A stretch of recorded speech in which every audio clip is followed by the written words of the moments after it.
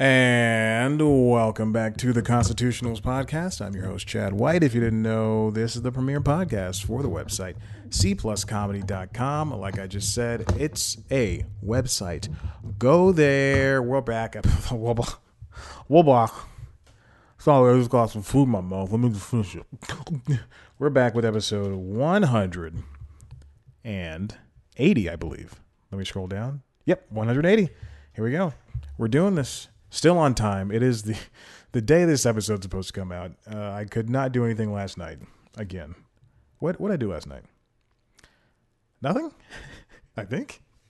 Yeah, I'm pretty sure I did nothing. I don't know why I couldn't record. Yeah, I'm 100% positive I did nothing.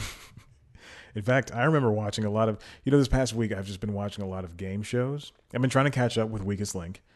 Which is the NBC is following ABC's lead and rebooting all of its game shows.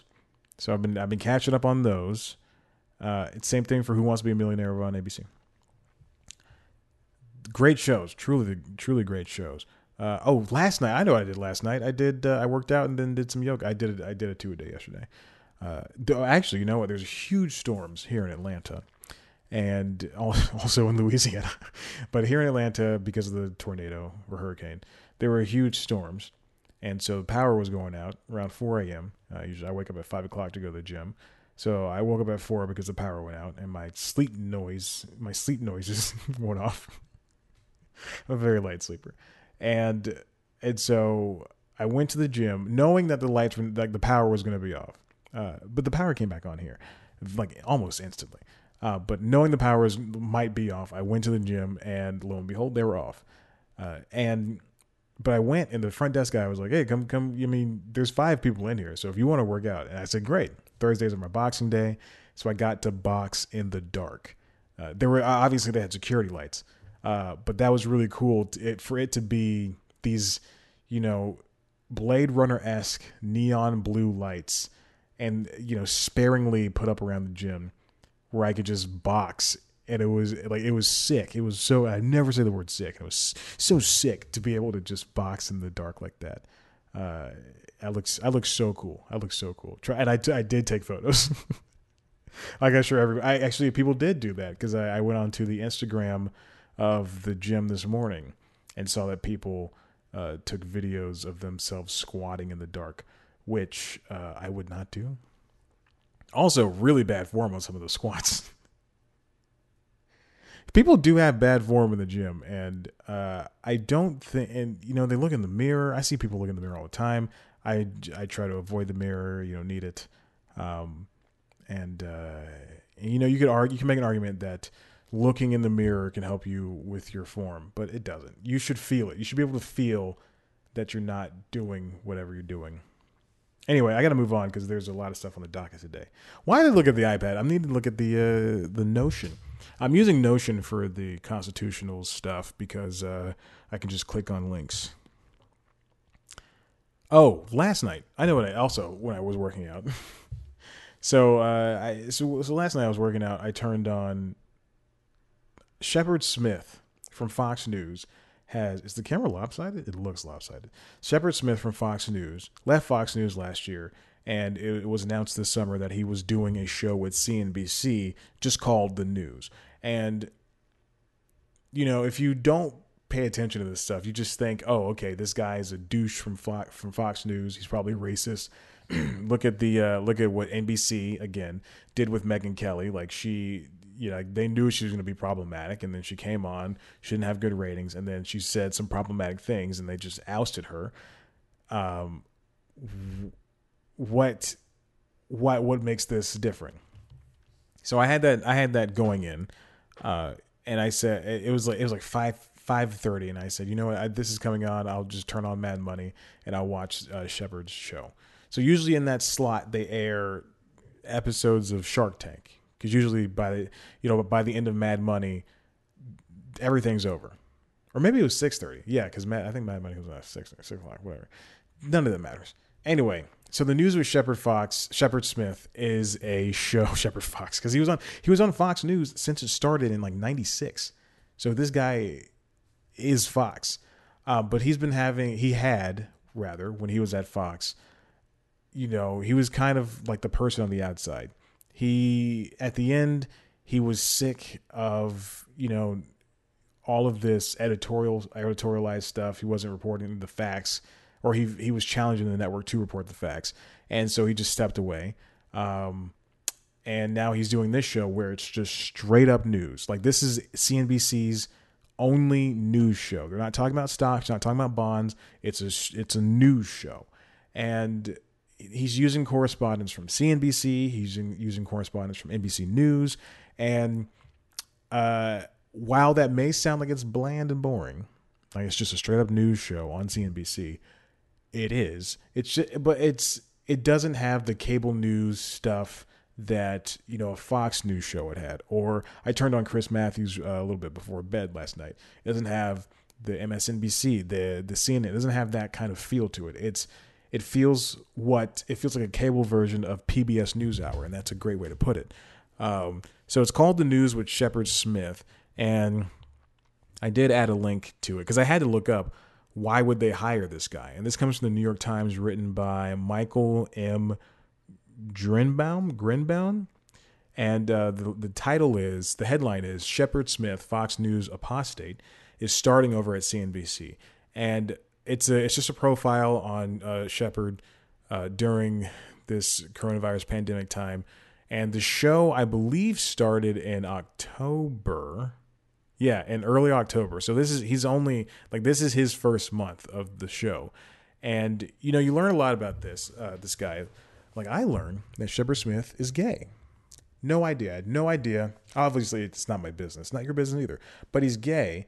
And so he's a gay, I assume, Republican over there reporting news on Fox News for as many years as he was doing that. But now he's over at CNBC, and that's not to say that gay people are, the good people. The neighbors at my last place were horrible. They were part of the queer community, and they were just the worst. They would sit around, doing drugs, smoking all day, and not work, and they would party at night. So, anyway, but now, so the tagline to his show is all caps: the facts, period, the truth, period. And it comes on at 7 p.m. So that's what he does. And his show, and this new show, The News, which is a stupid title. He has nothing negative to say about Fox News, which I thought was interesting. But this new show gets a fraction of the roughly 2.5 million viewers who watch Fox News at that hour. Before he left Fox News, Mr. Smith averaged about 1.3 million viewers in his 3 p.m. time slot, outranking CNN and MSNBC. And we know that Fox News is the most watched cable channel of the year, which is great for them, but horrible for everybody else. He doesn't want to reinvent the wheel, but people have been watching the 6:30 newscast from CBS, ABC, and NBC. So NBC News, ABC News, and CBS News, and those are great. Those are good for what they are. But I think he's just trying to capitalize on that kind of freedom that's going to be allotted to him to actually tell the news the way that it should be told, which is via the news. So for now, I think it's a fine show, and it's not going to give him any room to, because he was throwing two stories over and over again, and I guess he was kind of like, I was going to say pundit, but that's not right. That's not the right term. He's the head figure, and then everybody else, is around him, helping him tell the news. So speaking of pundits, there's not going to be any pundits there. He's not going to talk to people. He's just going to give the facts. So that's a nice thing to have. We'll see how this turns out. I mean, I never watched his obviously I don't watch Fox News. In fact, on YouTube TV, I blank out all the Fox channels except for Fox Broadcasting Network and the sports. But other than that, I just, and FXX. Well, that's not owned by Fox. So it's so stupid. But I there's no opening for him to end up with a Megyn Kelly moment like she had on Today's Show, where she said her during her Today Hour and hers. I know she had also had a Sunday morning show, which I completely forgot about. But I remember the Today Hour, which was the third hour or fourth hour she had, and she said it was the blackface argument. And I mean, we knew, she had those types of thoughts. I just think the problem is that, when you hire these people who you think are going to be, and the president of CNBC said he hired him just so he can have a different voice on the network, which is fine, whatever that means. But, when you hire these people, they're eventually going to speak their mind because they were allowed to do that on their previous network, on the prior network. So, that's what happens with that. Let's get to one more thing. Since we're on the news, we're on the politics section of this show. Let's talk about, this comes from the Hollywood Reporter study, LeBron James cited as most influential celebrity in the 2020 election, written by Chris Gardner. The survey comes from Whitman Insight Strategies and MRC Data in partnership with Disco. Measure the intersection of entertainment, influence, and politics among 1,103 likely voters. Now, it might not seem like enough, but that's generally how it goes. Overall, 12% of the voters reported that an entertainer or athlete influenced their thinking regarding the election. Influence is high with black voters, with 28%, Hispanic Latino voters at 20%, LGBTQ 17%, Gen Z and millennials both at 17%. And obviously people can be swayed by what somebody says. Look at what LeBron James, obviously, Kim Kardashian, even the president. Even whenever he says something, as many people follow him, he's gonna have 500,000 likes or what have you. So it makes sense that somebody like LeBron James, who can stand as a figurehead for his part of the industry, which is basketball, which is sports in general. He can stand as a figurehead for his part of the industry, and same thing for Megan Rapinoe. These people can come out and say something, and people will take it and run with it and agree or disagree, whatever that may be. But I do, seeing something like this. And then seeing, I learned that today Lil Wayne is a Trump supporter, or I guess he's working with Trump. Same thing for Ice Cube, 50 Cent, even Brett Favre I saw voted for Trump. So I can't like Brett Favre anymore. It's not that he's a Republican, it's that he voted for Trump. And that's a whole thing, whole separate deal. But then, seeing all this stuff, no matter what kind of good you're doing, I am holding a grudge. LeBron James, earlier, a couple of months ago, when they were thinking about shutting down the basketball season again because there was another police shooting of a person of color, LeBron said in closed-door meetings with the players, I already got mine, as saying that he's already has his money. And that's going to stick in the back of my head. Every single time something happens to LeBron, no matter what good he does, it's always going to stick in the back of my mind. But it makes sense that LeBron is the person right now that is the most influential. Like, I mean, he's one of the best sports players in the world. You can, even if Dwayne, because, Dwayne Johnson, yes, he has that reach. Yes, he can be the highest paid actor, but LeBron he goes beyond party lines. Insane. Kanye West, apparently. Oh my gosh, what? We're rounding out the top 10 favorable names: Reese Witherspoon, Alicia Keys, Leonardo DiCaprio, Neil Patrick Harris, John Legend, Dr. Anthony Fauci, The Vouch, Robert De Niro, and Chris Evans. I don't like that guy either. Ask me why I don't like Chris Evans. I will not say it on a podcast, but there's a reason. The bottom of the list, receiving a majority of unfavorable votes for Trump: Kylie Jenner, Kanye West, Mitch McConnell, and Kim Kardashian. What? All right. Listen, let's go to break. If we come back, we'll get some other news. So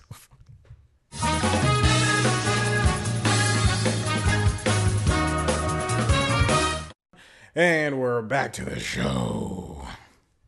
You know, I didn't do that little noise I usually do when we go to break. Oh, let's press play. I got a candle going on over here. I got a wax melting in the wax melter. It smells good. I just came off of a therapy session, so that's the reason why those things are lit. And I just said I finished. And I said, you know what? I'm gonna knock out this podcast while I still can. I don't know why I got into a laughing fit at the end of that last segment. It just doesn't make sense to me. Those people were so low. Okay, this comes from The Verge. Ubisoft is getting serious about PC gaming. I'm going to move these around. I wonder if I can do that without messing things up too much. Notion is a great note-taking app, but if you don't put in the time, then you're going to get a lot of... it's going to be difficult to use. All right, listen, I've mentioned this before, but if I am a regular reader of your website and I turn off ad blocker, I don't want to see full page ads or full header ads. I don't want to see any of that stuff. Just give me the website. Jesus, you're getting the money. Uplay Plus subscription service rebrands. Oh yeah, it's Ubisoft Plus. Expands to Stadia and Luna, which is Amazon's game streaming platform. So I guess Ubisoft's Uplay had a PC subscription service where you can get all of the latest games from Ubisoft. But now, they're going to have the new Assassin's Creed, the new Watch Dogs. Oh, wow. For $15 a month. That's amazing. I'm not a PC gamer, but that's amazing. That also explains why all the reviews I read this week were for the PC version. All these subscription services are it's insane. It's not cloud streaming, but the Google Stadia and the Amazon Luna one are cloud streaming. But the PC version, you'd have access to the game via your PC itself. You just download all the gigabytes itself. Ubisoft Plus will be separate from Luna and Stadia's existing Stadia Pro subscription and Luna Plus channel. That makes sense. Meaning that at least for the beta, that same $15 per month will give you access to a wide variety of cloud streaming games right from the start. So you pay those Amazon or Google the $15, and then you pay another $15, and then you'll have all the games you can want from Ubisoft. Furthermore, Ubisoft is promising that it'll have cross progression for a variety of games offered through Ubisoft Plus. I wonder if, EA Play, which is now being folded on Xbox at least into Game Pass, and then also you can get EA Play on PC, and you can just via Game Pass. But you can also get on PlayStation. For $5 a month, you get all the access to all these EA games, but you only get the newer games, like that newest Star Wars game. You'd only be able to play the first couple of hours. I wonder, and then we have Game Pass, and then PlayStation Now, and then even PlayStation Plus and Xbox Live Gold. I wonder if gaming is going to go the way of, it won't, but if it would go the way of watching television, whereas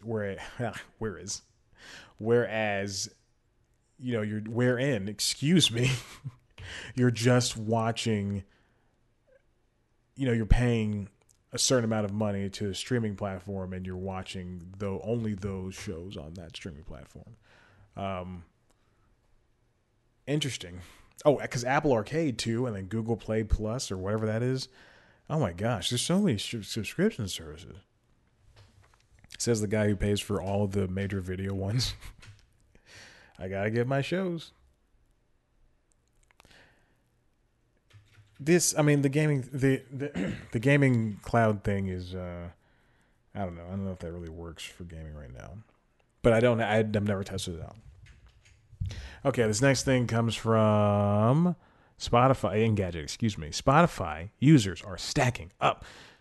And now Spotify, written by Steve Dent, Spotify is adding users faster than it thought it would. It now has 320 million active and 144 million paid subscribers, miles beyond its rivals. this okay. So right now we're about I don't know what's getting wrong with my throat. Right now we're about to enter Q4 of the fiscal year, and so Q3 is ending, and all of these reports, which is the last part of this episode, are coming out, and we've had some pretty bad what people are calling the COVID-19 slumps, related slumps for these first 2 quarters because of the pandemic. But now, even if the economy is going up and down as it has been in the past couple of months, digital platforms are prevailing. I believe last week it was said that Netflix missed its subscriber numbers, but it's still doing hot. And so you can even see that Spotify is killing it truly for a music streaming platform. Apple Music, Amazon Music has 55 million subscribers. Apple Music has 60 million. I would be surprised if YouTube Music has anything. Has anything but 7 people, me included. And it's shelling out the money in order to have these subscribers. I mean, on top of the music stuff, it's got the podcasting stuff, and now it's introducing, those weird videos that they're doing. I don't know. I think they're doing music videos, but yeah, and maybe video podcasts. But they're paying money for Joe Rogan's podcast, and they bought Gimlet, and so they're really investing in the audio future of themselves. Spotify said music releases were up 13% over the last quarter. Taylor Swift's Folklore, which is a very good album, set a record for the most first-day streams by a female artist. I don't know why I did qualify like that. The company now counts 1.9 million podcasts, up 19%, including this show. Including exclusive from Michelle Obama, Kim Kardashian, Joe Rogan. Spotify is the best. It's a convoluted app, but it's the best streaming music streaming platform. But now we're gonna have, especially with Apple coming out with Apple One. I believe today's the first day you can get Apple One, which is their bundle program where you can get Apple TV Plus and Apple Music and Apple Arcade and Apple iCloud. And starting at $15 a month, you could get all that stuff for just $15 instead of paying, $5 individually for all of them. So I mean, yeah, I can see Apple cannibalizing some of Spotify's user base, but I don't see anybody making the jump from, if they've invested their time into one platform, I don't see them going into another one. Like I see people, talk about leaving YouTube Music to go to Spotify, but chances are you already had a Spotify account already set up. I know. Every couple of weeks, I go, I get some of I make sure my albums are on parity, not my playlist because that's insane, but I make sure my albums are on parity with each other.